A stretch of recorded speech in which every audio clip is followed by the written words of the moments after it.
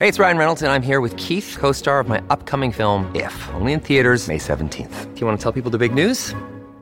All right, I'll do it. Sign up now and you'll get unlimited for $15 a month and 6 months of Paramount Plus Essential Plan on us. MintMobile.com/switch. Upfront payment of $45 equivalent to $15 per month. Unlimited over 40 gigabytes per month. Face lower speeds. Videos at 480p. Active Mint customers by 531.24 get 6 months of Paramount Plus Essential Plan. Auto renews after 6 months. Offer ends May 31st, 2024. Separate Paramount Plus registration required. Terms and conditions apply if rated PG. Ladies and gentlemen, it is showtime. Please welcome the team of the Fulhamish podcast.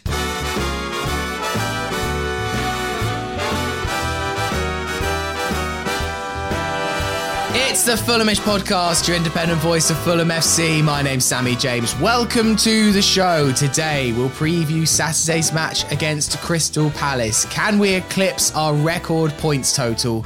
We need 3 points in this game, and then that mission is complete. We'll also have the last word on Saturday's fabulous win over Southampton. We'll react to the sad news that Joe Bryan is going to be leaving Fulham Football Club.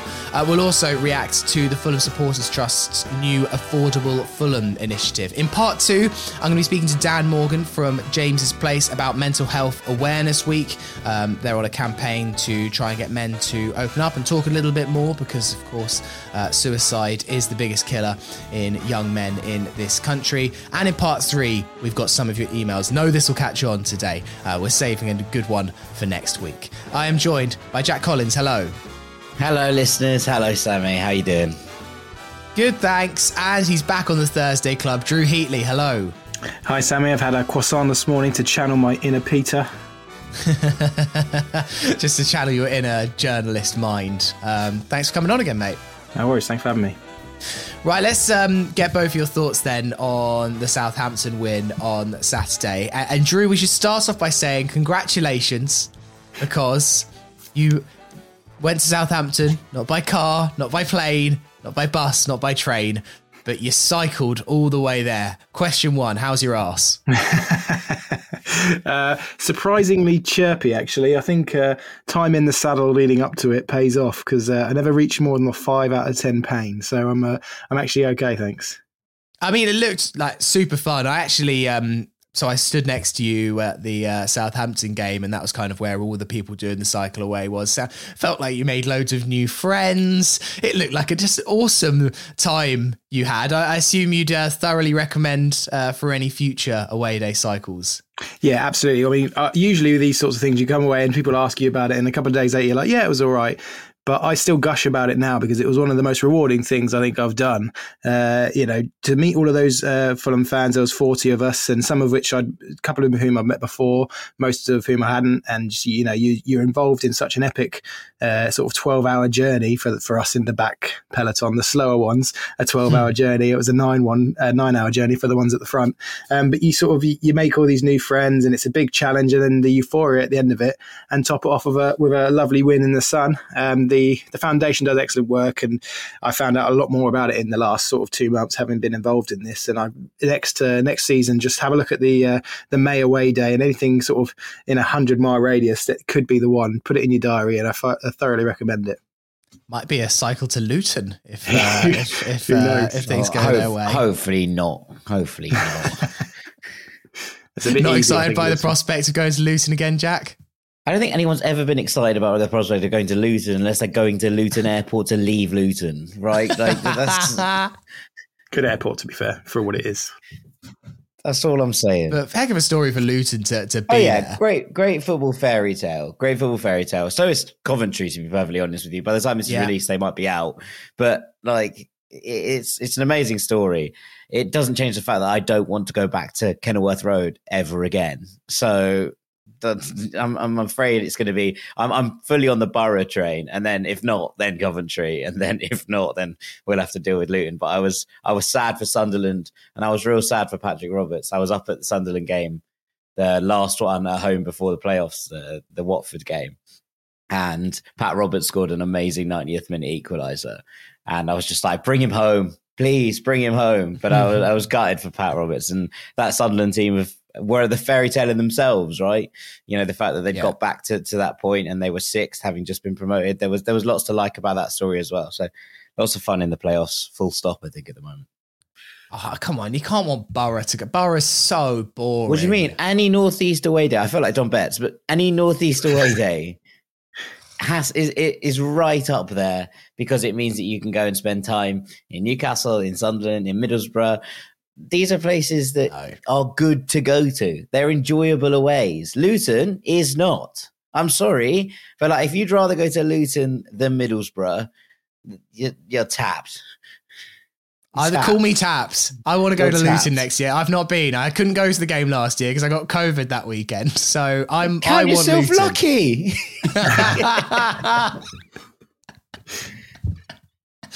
No, I want Luton, then Coventry, and Borough is a deep. I mean, Borough behind Sunderland. No, I'm with you. I'm with you. But you know, apart from the fact that Luton is fodder for the football banter accounts, it's you know, I think probably the story wise, I probably want them up. I always like a new face in the Prem. I think most neutrals do. I know it's a cliche, but we do, don't we? Yeah. Drew, just to talk about the match on Saturday, it's a weird one. There's not a lot to analyse. It was just a super comfortable 2-0 win that was always on the cards from minute one because Southampton offered nothing.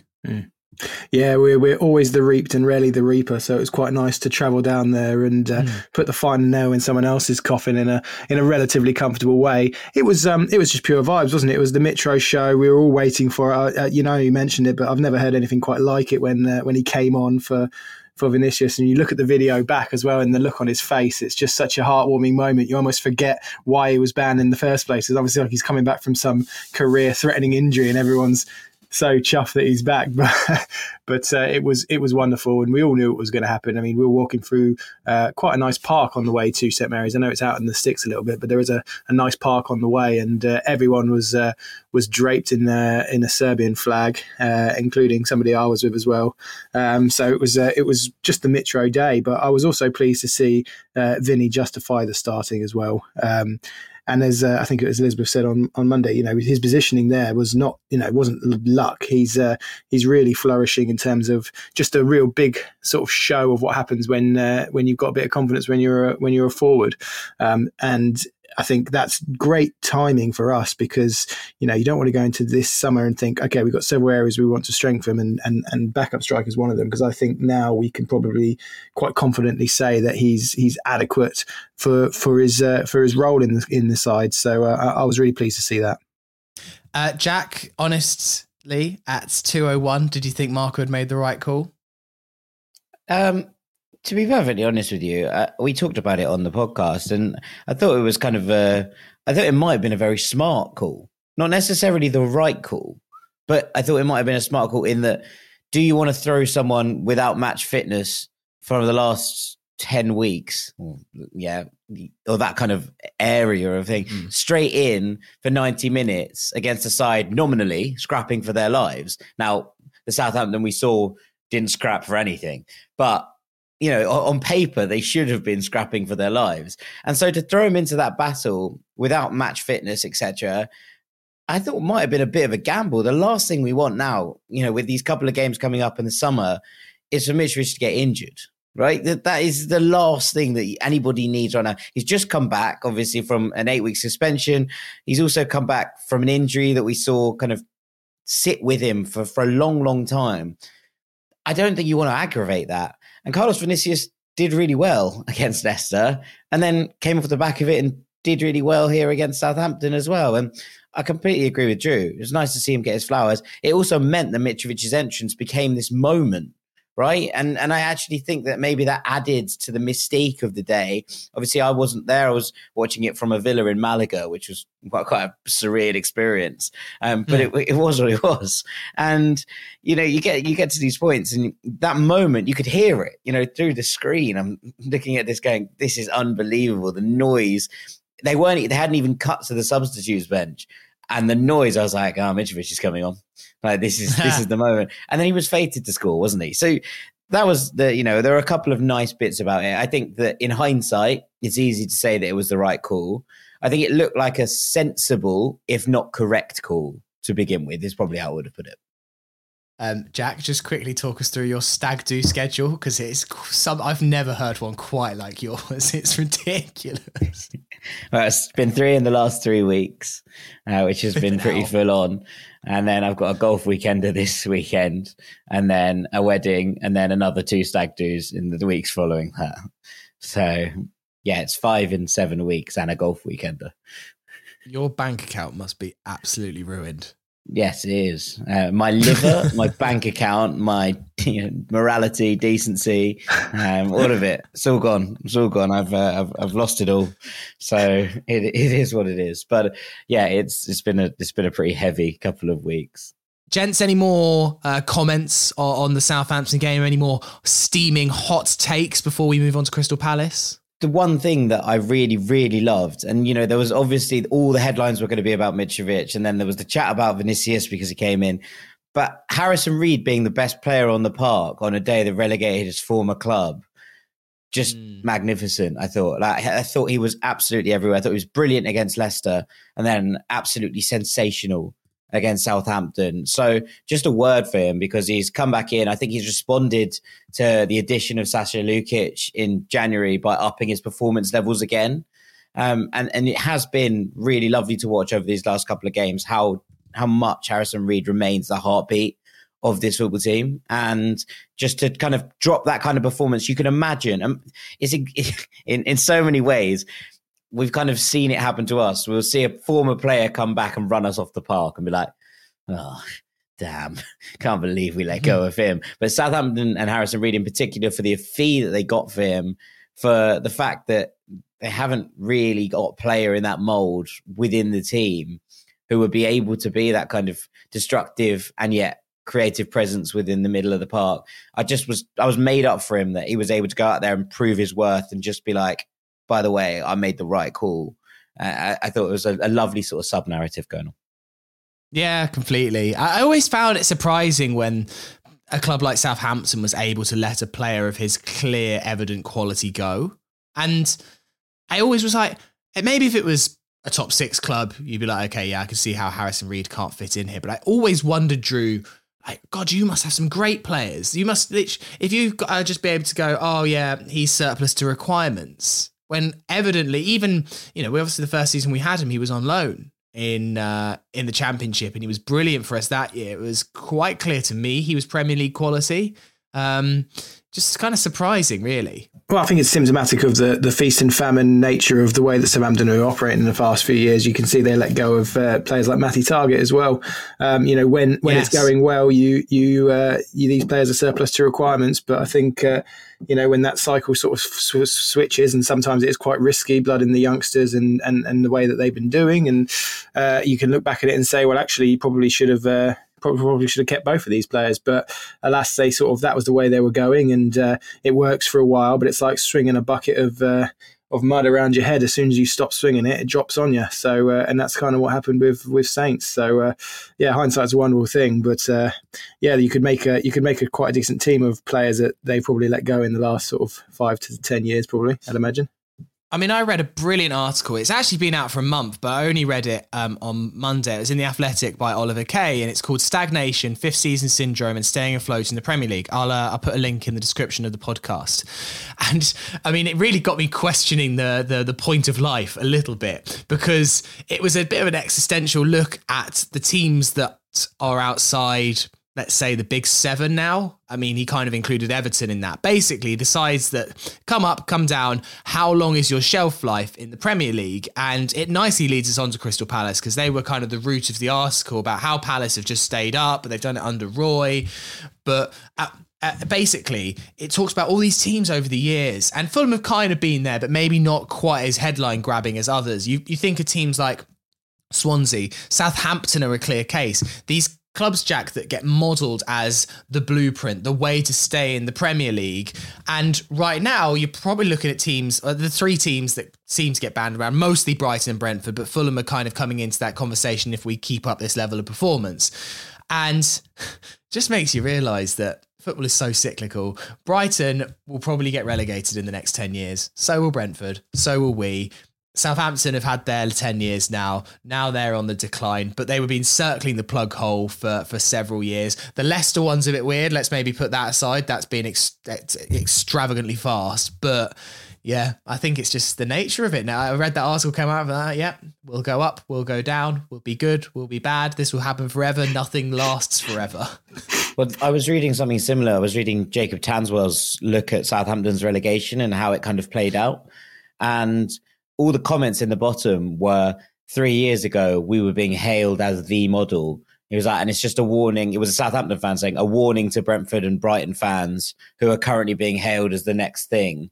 It was like, everybody's time comes. Your big players eventually get poached. And when you make one mistake or one bad transfer window where you don't get the players that you need into the club to maintain it, and suddenly you're fighting relegation, and the next season it's harder to bring better players in because you're then not seen as a stable Premier League club. You're seen as a club fighting relegation, and the kind of vicious cycle continues. So yeah, I completely agree. It's just somehow how it is. And you look at this, I was thinking about it last night for Saints. They had a season, must have been 6-7 years ago. Obviously, they finished in the top 8 3 years in a row in the Premier League at one point. They went and they played Inter. They beat Inter at the San Siro. Inter in the Champions League final. I mean, obviously, we're 7 years on. It's a completely different Inter team. But Southampton went to San Siro and played Inter. And they had their own moment in the European sun. And it made me think about, our run to the Europa League final and all of the above. And it does just kind of get you to that point. You're like, oh, well, just after a while, it all just goes down the pan, I suppose. That's unfortunately the nature of things. Unless you get bought by a Gulf state, apparently. It's apparently the only way out of the cycle of malevolence, which I'm not sure is the right answer either. So West Ham, for example, are in 2 European semi-finals in 2 years. They might be in a European final this year. I wouldn't be surprised if West Ham are relegated next year. Never mind, like in 3 years' time. That's madness. The whole thing is insane, but that's where we are. Life sucks, and then you die. That's all we've got time for this week. Thank you.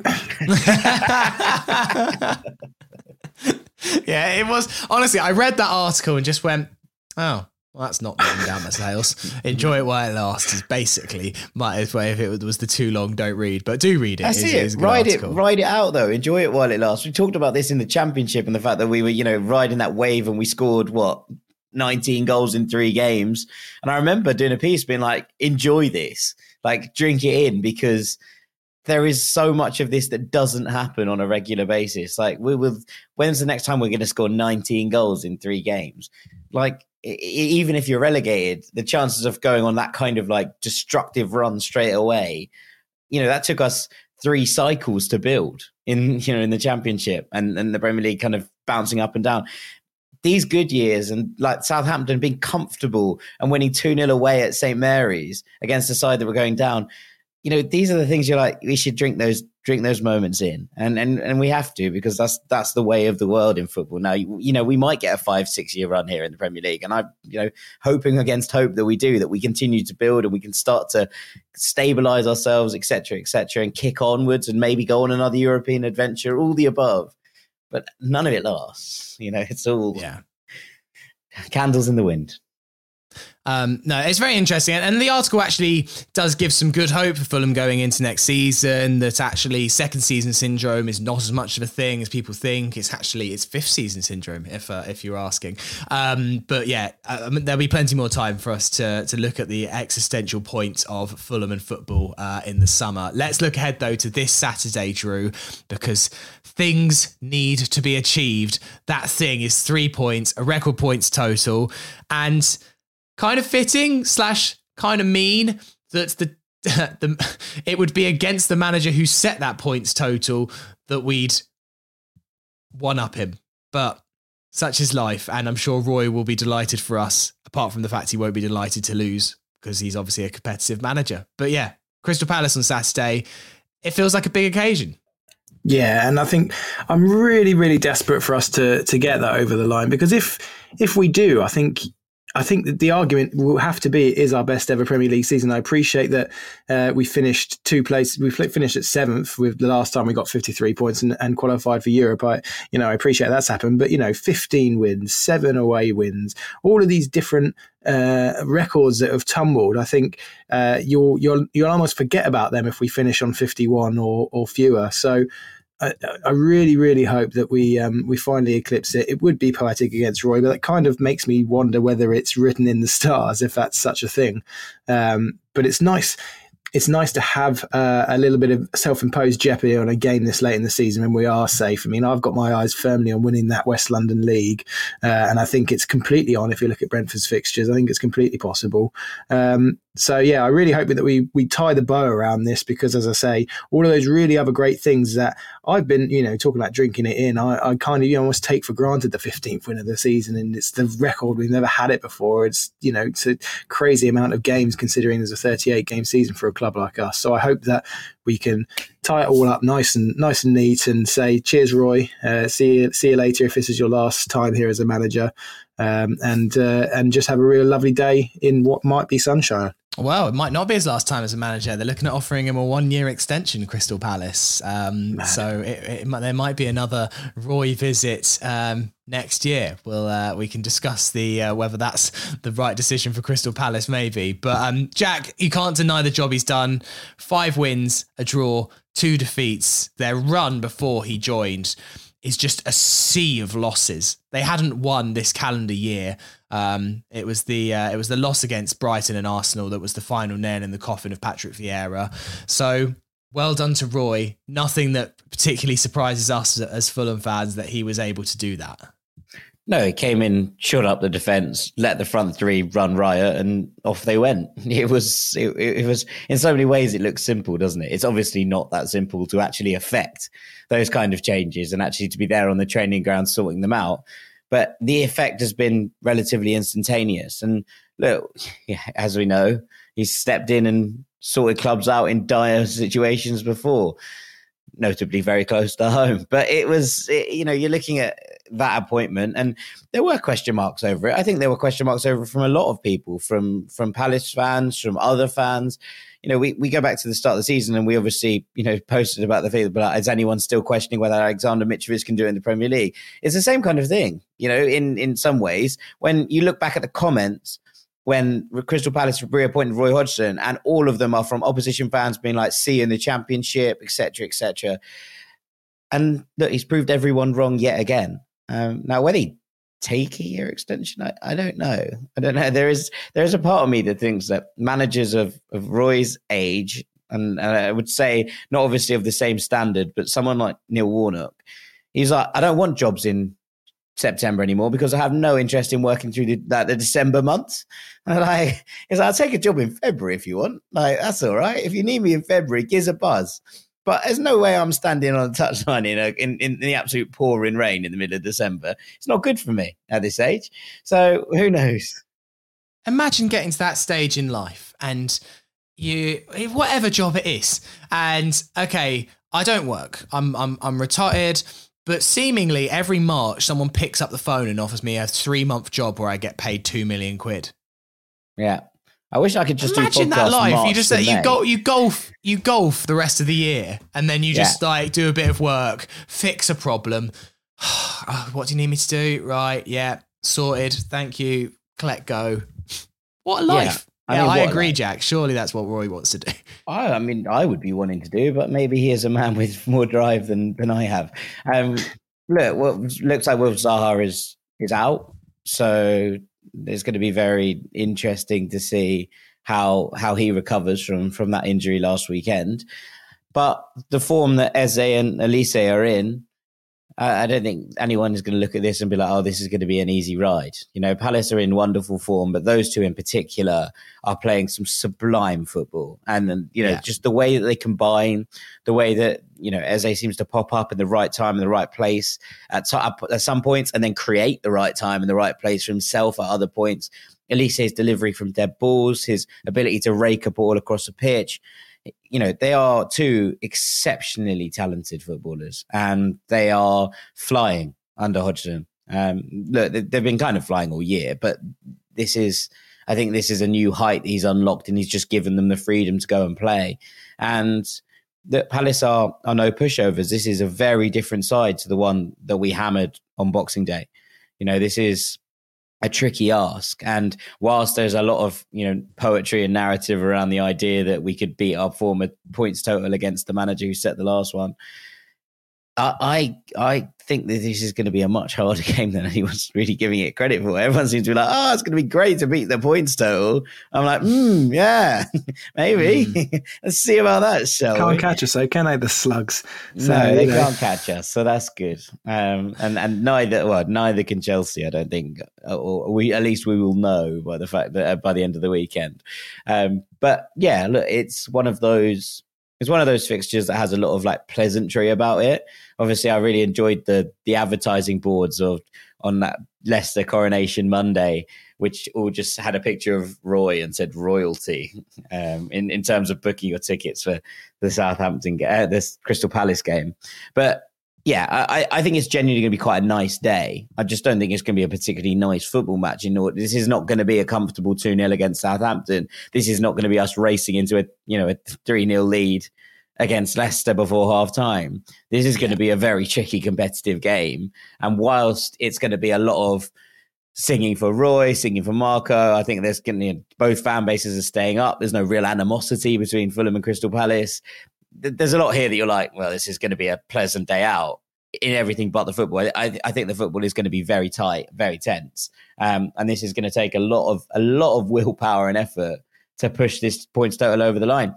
Arguably, if United are settled in the Champions League spots, the away day at Old Trafford might be a better option of beating this points total than this home game against Crystal Palace. And that sounds insane, but it might well be, because if they've got there and it's secure, then they'll probably ease off the gas a little bit with a FA Cup final against City to think about.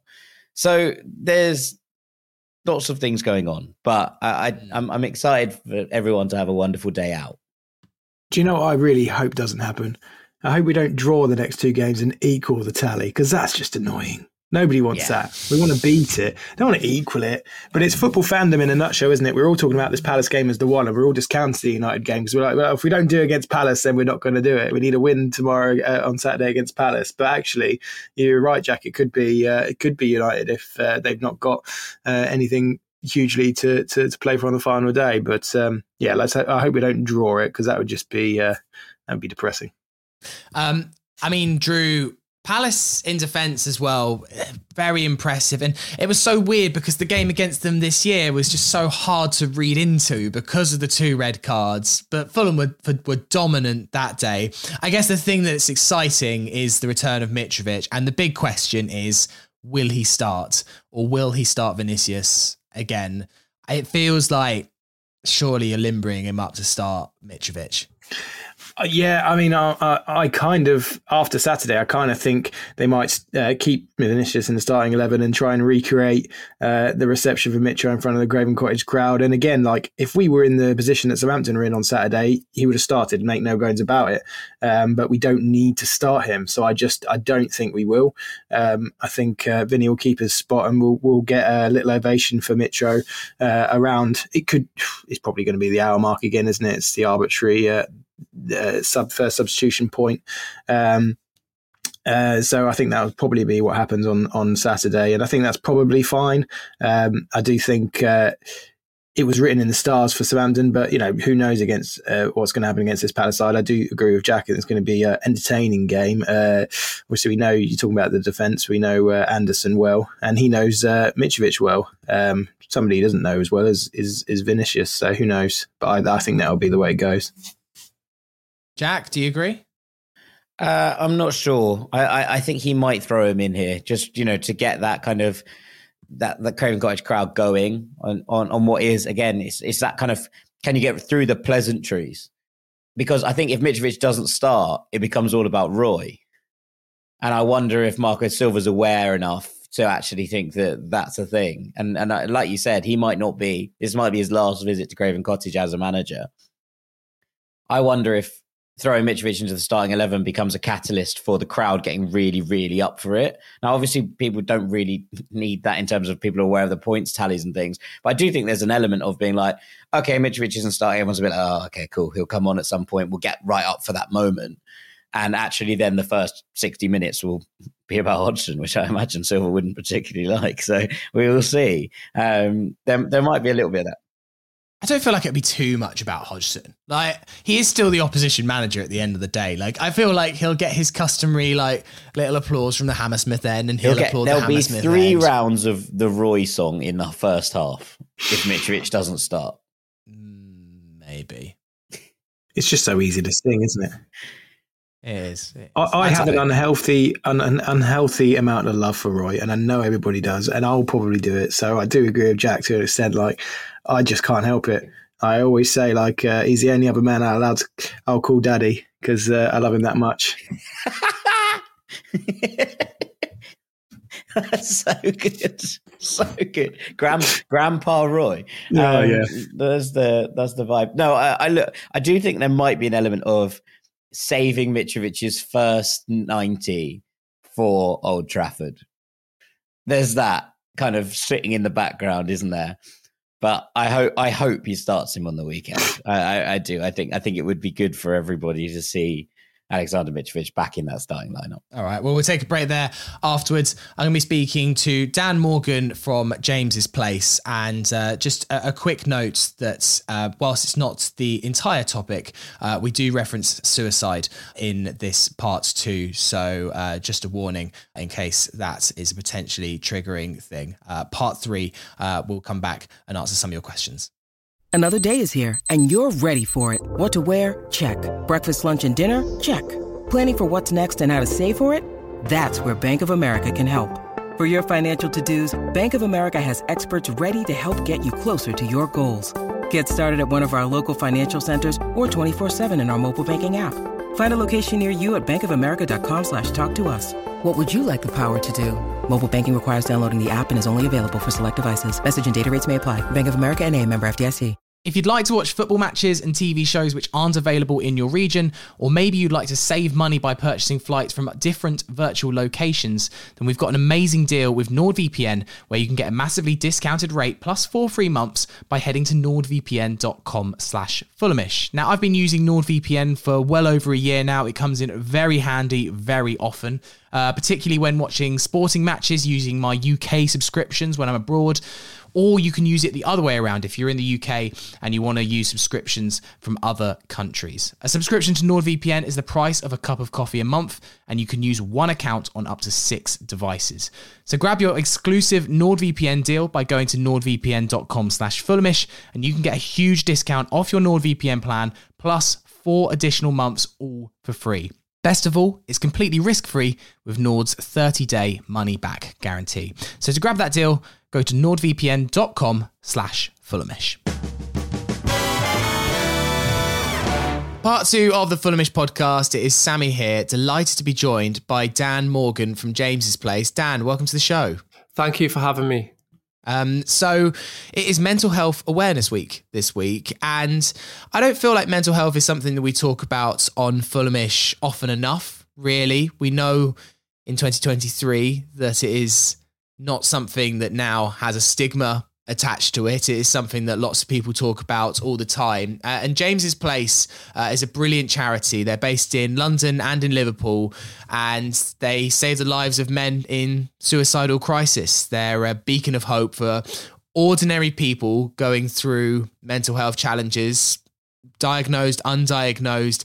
They're there for people in a tough place. So, Dan, thank you for coming on. Do you want to tell us a little bit more about what James's Place does and the role that they played in so many men's lives? Yeah, thank you. I mean, essentially, we are just that. We're a charity that offers free life-saving treatment to suicidal men in Liverpool and London. That is, our sole purpose, and it's to stop men dying by suicide. We've got professional therapists who can quickly get to the heart of what's going on with a man in their suicidal crisis.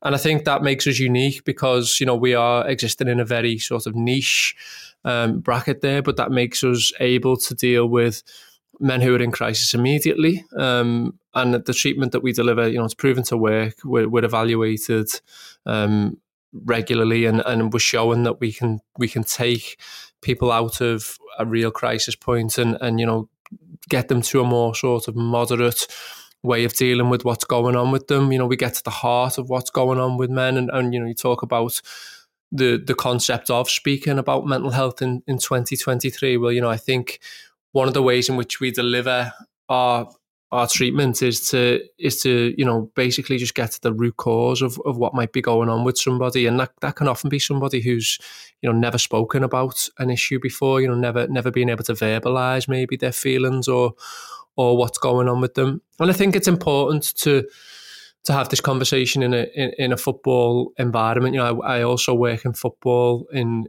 fan media as well, and I think that often we can see that football is made up of a lot of diverse and different communities and different people, but often it's those people who might not be presenting with any signs that they're in a crisis or they're struggling, but it's often those people who might be suffering in silence, and when they're away from their mates on a Saturday at 3:00, are going through the worst times, the darkest times, and those are the people we want to reach and reach out to and tell them that we are a service that can help them. Yeah, I mean, that's what scares me about suicide, particularly in men. I had a friend about 15 years ago who took his own life, and none of us knew. None of us had a clue, and none of us checked in on him because we didn't even think there was anything to check in on. And, I think that's how it can creep up on you and people in general. Is that what you find with James's Place, is that actually the people that turn up are not necessarily someone who you would naturally think has any problems in their life that can get to the stage that they would even think about taking their own life? That's how I often perceive the problem, and that's why there is such a problem. Yeah, absolutely. No, absolutely right. I mean, we see men from so many different social makeups, and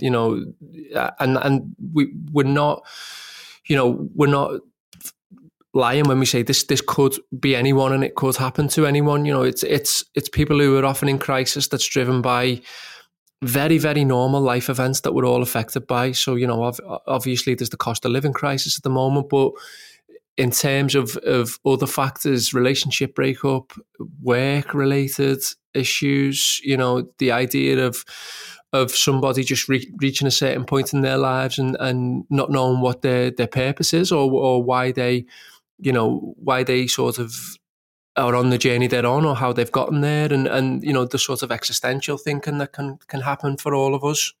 So it's not people who are defined by mental illness, like I've said. It's often people driven by very normal life events, and that leads us to speak to people in every walk of life, really.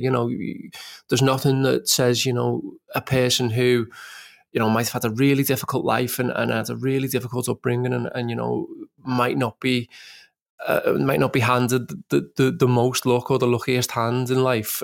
It can come through the door and then be followed by, a corporate lawyer, for example, who, is at the top of their profession and academically is really, really reaching heights. But like you said before, it's the idea that there's not a real sense of these are the signs and symptoms.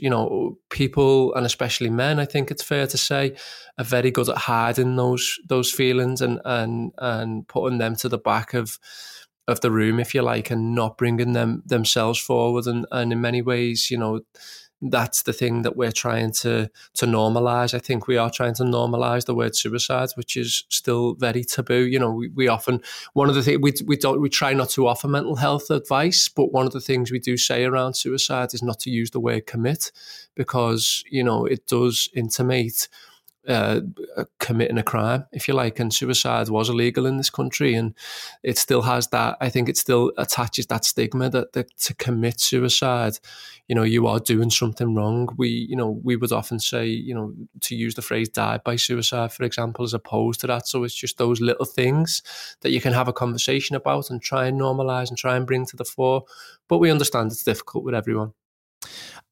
Where if someone was reaching that point in their lives, I must admit, I wouldn't know who to call. I guess the Samaritans would be my only kind of go-to guess. So where does James's place come in? Is it a physical place? Is it a number? Is it a text? Is there a form online? How do you get in touch if, let's say, you are reaching your lowest ebb, you're going that way, and you just need someone in a moment of crisis, and you don't want to speak to your family or your friends or the mates that you go to football with. So what is the ways of James's place helping someone if they were in that moment of real need? We are in person. We are free, and we don't operate a waiting list. So the therapy and the treatment we deliver is face-to-face with a trained therapist, a therapist who's hired by us full-time. So there's 3 ways of coming to us, and it's all 3 ways essentially down the same route via the website. If you go to www.jamesplace.org.uk, you'll see a button in the top right-hand corner which says Get Support. That will take you to an online survey form, and that will basically guide you through who is making a referral. And when I say 3 ways, a referral can be made by a professional body, so a GP or a crisis team or a support worker or anybody at all. It could be a concerned third party. If someone has disclosed maybe that they're feeling suicidal, they're actively suicidal, then that person can make a referral on their behalf. Or importantly, the person themselves can refer to us. We usually aim to have a man in the centre within 48 hours of a referral being made to us, so that they can just sit down with the therapist, try and explain a little bit more about what's going on, and then we'll see if we're the right service for them. There's often times where we're not for different reasons, but we will then try and work with them to signpost them onto what is right if it's a specific care need that we can't meet, for example. But ultimately, Sammy, we are an immediate service because we want to deal with men who are, having thoughts, plans to end their own lives, behaviours. Maybe there's a previous attempt there. Our head of service often says that it's men who see suicide as a permanent solution to a temporary problem. And, I think that's a good way to put it, because considering this is the single leading cause of death of men under 50, and that men are 3 times more likely than women to die by suicide, that happens quite a lot with men. That they feel every door around them is closing. We want to offer a door that's open, but it's immediate, it's crisis driven. So we're here to help those men. They'll usually work with us for about 2 months, and that's 6 to 9 therapy sessions with the same therapist in person. And then we'll work with them to look for more medium to long-term support once we finish our work with them. Dan, obviously going to football, it's a very fun experience. You often do it with your mates, away days, all of that. But as you mentioned earlier, sitting down in the pub, watching the 12:30 and then talking about your mental health is not necessarily something that is often done. So how do you find that men can talk more in order to kind of prevent these problems at source? What are the resources that are out there in order to kind of make sure that men do share more? Because I think it's been quite widely proven that that is the best way of dealing with this in the very, very first instance, and something that we can all do more in order to not just help us, but also help our friends. Men, like I say, they will often find it very difficult to talk about any kind of psychosocial struggle that they're going through. But also, I think what we see often is that, male environments and male environments like football, for example, aren't always conducive to those conversations. And I know it's difficult to then sort of get into that a little bit more, that environment, and to promote and to, to will such conversations and such, such brave conversations. But I think there is a space there for men who, if they are feeling, the way they're feeling, the more men who maybe, have an experience, I'm not just saying with us, I think in general, more men who are able to have an experience with their mental health and find hope the other side of that, and, therefore then talk about their experience with other men.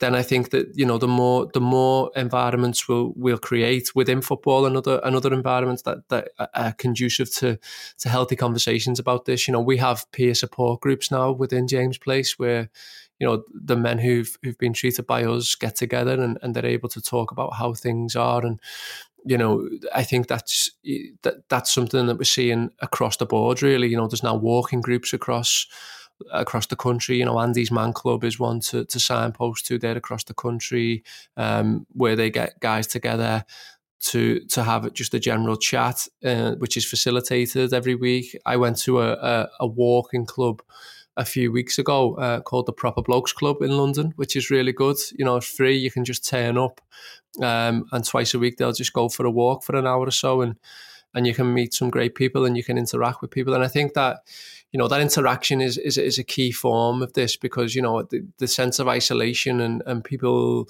being left with their own feelings often can lead to a sense of hopelessness. So, you know, we're not expecting, you know, a miracle overnight in terms of certain environments like football, where we know it can be very difficult, and, you know, obviously everyone wants to be out having a good time and forgetting about maybe what's going on with their lives. But I think there are communities and spaces where men's mental health and men's, you know, ability to communicate is being promoted, and that can only be a good thing, I think. Dan, thanks so much for jumping on Fulhamish and telling us about the amazing work that you're doing. Thank you so much. When you need mealtime inspiration, it's worth shopping Kroger, where you'll find over 30,000 mouth-watering choices that excite your inner foodie. And no matter what tasty choice you make, you'll enjoy our everyday low prices, plus extra ways to save, like digital coupons worth over $600 each week. You can also save up to $1 off per gallon at the pump with fuel points. More savings and more inspiring flavors make shopping Kroger worth it every time. Kroger, fresh for everyone. Fuel restrictions apply. Part 3 of the Fulhamish podcast. It is Sammy here with Jack Collins and Drew Heatley. Thank you so much to Dan Morgan from James's Place. All the links to James's Place and the work they do in the description below. It is Mental Health Awareness Week, and of course, I think always timely to remember to look after ourselves and our loved ones as and when we need to. Let's look at some of your emails. The first one here is from Liam, and this is about the FST's season ticket price campaign, which only came around this morning as we're recording. He says, "Hi Sammy, how's it going? I've just seen the FST season ticket price campaign, and although it's proof that they're trying, I just don't think it's direct enough. It feels far too passive. I also think that they might have left it too late. My other question is, do you think people will care if there's something planned on the first game of the season, or does that dampen new season vibes?" And that is from Liam. So yeah, the FST's campaign is called #AffordableFulham, and they've taken some stories from fans that have got in touch with them about how they feel priced out by the season ticket price rise. Season tickets are already on sale until the end of May. There's only about 2 weeks actually left of the renewal window, which I'd strongly suggest getting in, because it really jumps up if you don't hit that window. Drew, I mean, I guess my first thing would be better late than never, but it does feel like once they're already on sale, I don't know what's going to change. Yeah, I mean, my overriding feeling here is that it's a timing issue.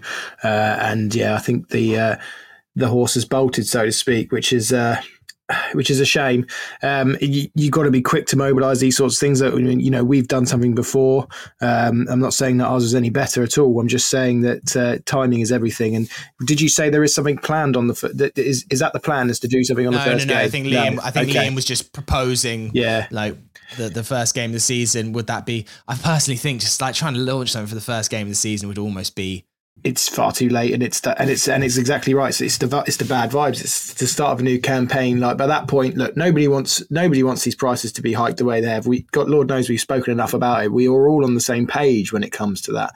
But obviously, by that point, it's been paid. The window's gone. 3 months in the rearview mirror. Installments are being paid. If that's the way people are paying it, it's done. I think that we've seen a sort of a pattern, as Faz has said before on the pod, that, you know, next season's renewal price is probably going to be this season's new price for the Hammersmith end, for example, and so on and so forth. So we have an idea of what's going to happen in the next 12 months. And, you know, as organisations, as the FST, as fan voice, fan-led media, we have a chance to plan something for next season if it happens again. You know, argument could be said that we could have done that already this year, but doesn't matter. This has sort of already happened. As you say, better late than never, but I'm just concerned that, the horse has bolted and now we're just, it's all after the fact and it's all a bit moot. Jack? Yeah, it feels a bit after the Lord Mayor's show, doesn't it? That's not a criticism. Obviously, these things take time to build. They take time to make happen, but I just can't see anything changing this year now that they're on sale, that we're at that point. What would you do? What would they do? Refund fans who have already paid? It's just not going to happen. Like, it simply isn't going to work. So at this point, it's about continuing the conversation. And that's what I would say majorly in the FST's defense. They're continuing to drive the point home. They're continuing to push this. And that's important because it has to stay pushed. I wouldn't even say for next year's renewal price. I think this remains as a thing for the entire season. And it's not going to change the prices backwards, right? It's not going to change the fact that season ticket, but it might make the club reconsider the idea of hiking them again next year. And I think, we've shown it. And again, down the road, ticket prices are frozen again. It's their third year in the Premier League. They're still at their championship level of prices at Brentford. And that's the sad kind of truth of the matter, that right now at those kind of prices, fans or people who've just moved to West London who are looking for a club to go and buy season tickets for, to support, who are driving a new fan base, who are building a connection with youngsters, are going to be going to Kew Bridge, not to Putney Bridge. And that's a real shame, because there is a major, demographic in the middle of those two, which I think that Fulham are going to miss out on. And this has always been the point of it. It's not just that I think it's unfair on current fans in terms of the rises against what it looks like in terms of inflation in the middle of a cost of living crisis. It's also about this new fan base that Fulham need to continue driving. And look, they made a big deal, the club, of being like, the Riverside is sold out. One, not buying it. Two, I just like, who to? If it has sold out, like, who to? Because I don't know anybody who's gone, that seems reasonable. Yeah, I'll go for that. Yeah. So we're at that exact point now where this season, I think, has gone. The as you say, the horse has bolted. We're trying to close the stable door, and that there's no point in that. The point is now to make sure that this settles for next season, that it doesn't go up again, that there is no hike next season, in order to try and keep things back in line with how things are. And I think that driving the conversation is important. So the FST's campaign here is really important in that regard. But I can't see anything changing this season. I also agree, Drew, that I don't think that doing something on the first day of next season is particularly useful to anyone, really, because again, they're not going to pay people back in retrospect. They're not going to, this is where it is. And so I think the best we can do now is make sure that it's very clear from the fan base that another price hike will not be acceptable next season. Yeah, that's it. It's getting ahead, really. This season has gone. It's too late.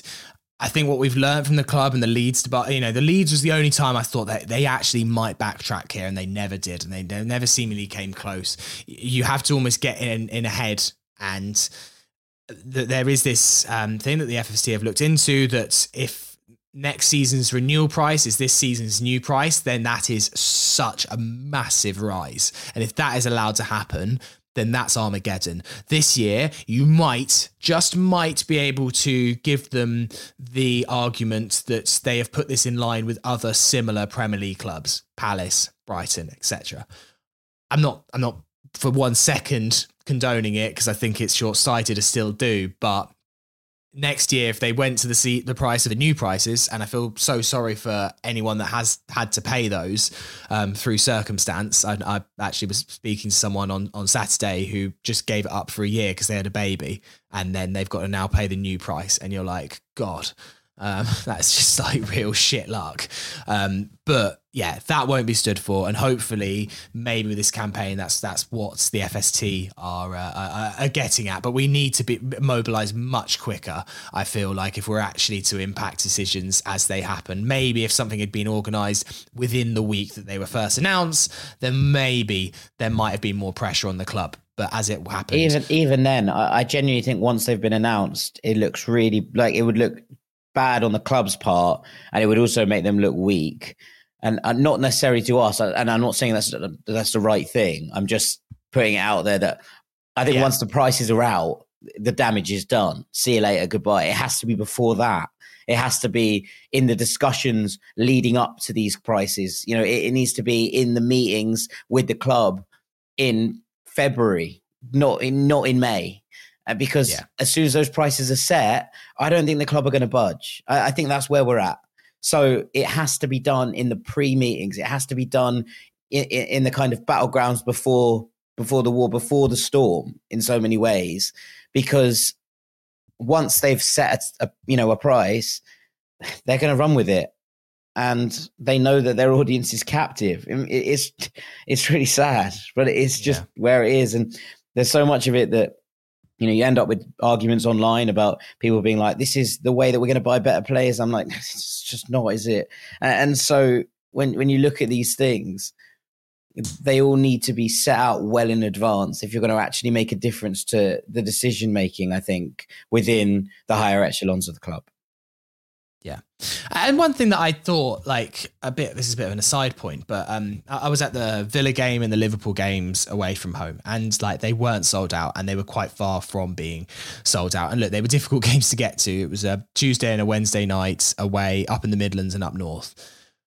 It just made me realise, though, that like we are not capped out as a fan base. Like there is not a ceiling here. And when you look at Brentford and what we were talking about how they will attract the new fans and we sadly won't at those prices, it just annoys you long term as a club. Like I think maybe there's this feeling because we're sometimes selling out Craven Cottage at the limited capacity that we are complete as a club, but we don't need any more fans don't in the stadium. And look, I know that away ticket sales are not really the revenue generator, although they do lose money by not selling those tickets, although we're talking fairly small margins. You just realize that like this club needs more fans. Like it's not done. We're not one of the big 7 clubs. We're not West Ham who sell out every away end that they go to. There's actually no more space for any more fans. There's no benefit to it. Fulham are still growing and still need that kind of captive audience really to support us home and away. But I also think that, you know, the more expensive you make home tickets, the less likely that people are going to travel for away games, right? It's simple economics. If you go, right, I've got, you know, let's say £1,000 to follow Fulham for the season, and you're going, okay, my season ticket is 500 quid. So therefore I might be able to get to 6-7 away days where the ticket's 30 quid and I can find cheap trains, etc. Fine. As soon as you make that, you know, you bump that up, you take away 5-6 of those away days and you're like, okay, cool. And the kind of margins become smaller. And I think it therefore impacts on support for the club, you know, across the course of the season. I think you pay more for it and you go, okay, well, I'll have to cut out a couple of the aways next season that I would have liked to have gone to because I've had to pay an extra 150 quid for my season ticket. And that's just the economics of it, I think. Yeah. All right. Well, let's move on to a couple more questions before we finish.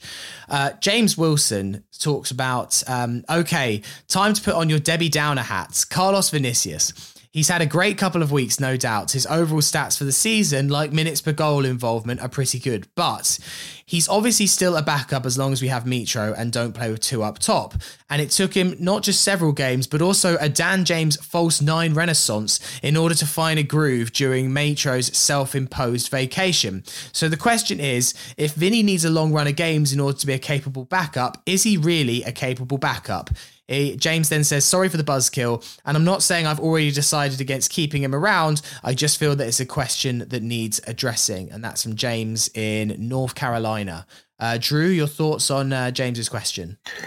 I'm not sure if there is a backup striker who doesn't need a run of games to find his groove. I don't think I'm not sure he exists, and B, if he does, I don't think he'd be at Fulham Football Club. So I'm quite comfortable, as I said earlier, with Vinicius as backup striker next term. I think there's so many different mitigating circumstances. Don't forget that he's only been at the club since the summer. He's not as if he's part of the furniture and has been for years. I think that confidence grows with runs of games, but I also think it grows with time at the club and being comfortable in your own skin and in your own environment. So I think for me, he's only going to get more capable. And don't forget as well, he struggled because we weren't giving him necessarily the best service either, not hitting his, not to his feet. So I think once we started cracking that and we understand how to play to a different type of man up top, things started to click. So I think it's a mutual understanding that's developed and will continue to develop. But as I say, if there is somebody who can slot in, plug in and play and score, plug that goal gap as a substitute striker, I don't think they exist. And if they do, they won't be here. Yeah. Jack, we should talk about the fact that it looks like Joe Bryan is going to be leaving this summer, and it looks like Bristol City have won the race, as they say on Sky Sports News, to secure his services. I guess one of those inevitable transfers, but tinged with sadness because Joe Bryan is a hero. He always will be. And build the statue. Build a statue. Yeah, that's all I've got to say on it. Build the statue and I'll be happy. We'll always have Brian from the halfway line. And that's as simple as it gets. I think, look, he needs to go out and play some football again. It hasn't gone to plan down on the Riviera. He hasn't got that many games. The change of management didn't help. And he just seems to have been relatively frozen out. So he's just basically had a vacation year, which is nice, but it's probably not what he wants at this stage in his career. So going back to Bristol City seems to make sense. He obviously is still well loved at Bristol City. And look, I think he will just leave with everybody's best ever wishes, and those memories will last a lifetime. So, yeah, it's sad, it's tinged with sadness. I'm glad for him that he's going to go and play some football. And, thank you, Sir Joe, basically, is all I have left to say. Best of luck at Ashton Gate. And that'll do for the podcast today. We've got some 3-word pod names as ever. So feel free to pick your favourites out of this. Luke ZG says Shane Duffy testimonial. That'll do. Done. Jakob says Fulham Palace party. Mitro's royal return. Nice. From Branny. And our very own Drew Heatley here with Don't Wreck It, Roy. It's a little bit borderline 4 words. There's a hyphen in the Wreck-It Ralph title, so it's completely okay. Yeah, it's a little bit touch. Can we adopt one of them? Can we adapt it? Could we go with Fulham Palace Glow or something like that? What? What do you mean? Yeah, as in everyone's just basking in the glow of staying up. Oh, glow! A good season, Roy, glow. Fulham Palace Glow. Yeah, you can. But what's wrong with party? Because we're both up. We're both staying up. I was trying to rhyme it with road, like the Fulham Palace Road. Oh, I get it. That took me way too long. That's the bigger stretch than I did at any point during my cycle, mate. I'll be honest. Okay, well, it's not gonna work. What about Fulham Palace Ode?